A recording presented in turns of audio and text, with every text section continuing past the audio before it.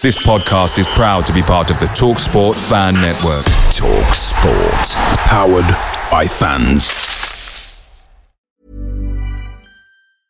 Ready to pop the question? The jewelers at BlueNile.com have got sparkle down to a science with beautiful lab-grown diamonds worthy of your most brilliant moments. Their lab-grown diamonds are independently graded and guaranteed identical to natural diamonds. And they're ready to ship to your door. Go to BlueNile.com and use promo code LISTEN to get $50 off your purchase of $500 or more. That's code LISTEN at BlueNile.com for $50 off. BlueNile.com, code LISTEN.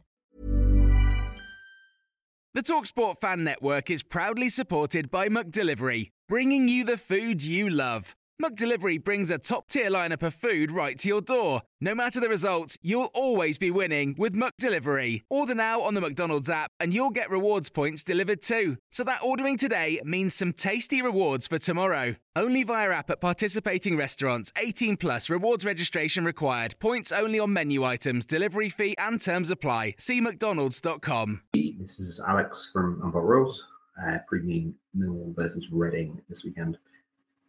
This season, I kind of expect Reading to be in the relegation battle still at the end of the year. The expectation is that we're there. If we're not, then it's a bonus. And Ince done a good job. Even though we've won 3 from the first 5, the season's still kind of all just about surviving, really. There's nothing else which matters this season. And if we are any higher than that relegation battle, then it's certainly just... it's a bonus. It's not anything which is expected. At the minute, I think we've got the right manager.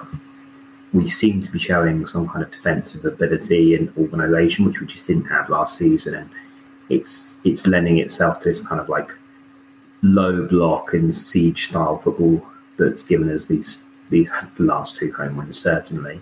And very quick counter-attacking football, which is it's not bad to watch, but it does mean that the other team end up with a loss of the ball. And I think as long as Ince doesn't kind of let momentum kick in, if we lose a couple of games in a row and we, falter and we start going down a path of losing 4, 5, 6, 7 in a row like we did last year, it's tough to argue that anybody's going to be doing a much better job than he is at the moment this season. So, yeah, fingers crossed that he can carry on that kind of siege mentality that we've started with. Transfers this summer, we had a lot of ins and a lot of outs. I think we've made 10 transfers so far, with a couple left to still confirm, and I don't know how many outs, but the main kind of, I guess, change has been that we've got an entirely new central midfield this summer, and it really feels like we've got a bit more steel and a bit more grit in there. Despite losing Rinomhota and Laurent, we've added in Tyrese Forner on loan from Forest and Mamadou Loum on loan from Porto, and then Jeff Hendrick playing as the third central midfielder as well, on loan from Newcastle. And it feels like they've really gelled so far in the 3 games. There seems to be a bit of cohesion between the 3 of them. It probably helps that we're playing 2 solid centre midfielders, like defensively. But certainly they've provided a lot of kind of cover for the back 5. And then Tom Ince also signed in summer on a permanent deal for 3 years, which is a pretty good signing, I think. It adds a lot of hard work in that final third. He really doesn't give up, and he's probably our key player, in all honesty. At the moment, he always looks like he's able to create something, even out of nothing, really.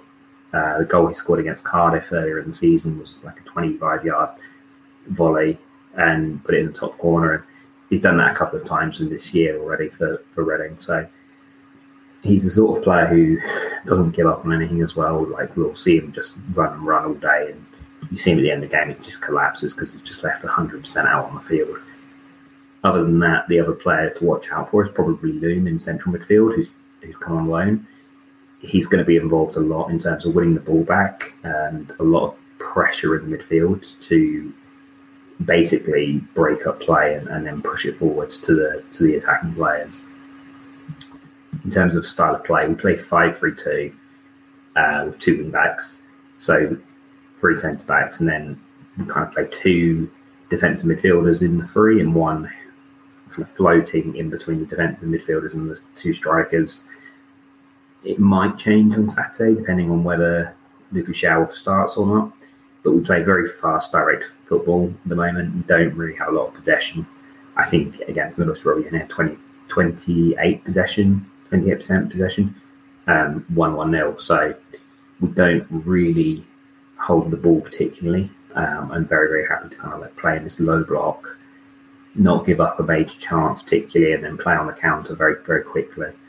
And that's kind of been evident in all of our games so far, where we've been at home at least, and then away from home it's been Rotherham was kind of an aberration. We were 4-0 down very quickly, and the game just wasn't really there for Reading. And then against Blackpool we went 1-0 down, but after that we did dominate the game, and we played slightly differently against Blackpool, but we've made at least another 3 or 4 signings since then, so it's difficult to kind of compare the two. I think we've sold around 1,300 for the game or so. We've got the lower tier. I think it's the first time I'm going to have sat in the lower tier at Mill all the way, so that's interesting. And I think there's a fairly optimistic mood amongst Reading fans at the moment, having won the last 2 at home, especially after the kind of like aberration of losing 4-0 away at Rotherham and being 4 down by half time. The kind of expectation amongst the fans is that every player basically leaves everything on the field at the moment, and that kind of stems from where we've had the last few years of not seeing that on the field necessarily. So if we see like a last minute block or a big tackle, that's what Reading fans are basically looking for at the moment, and it really spurs on the crowd and the atmosphere if that happens.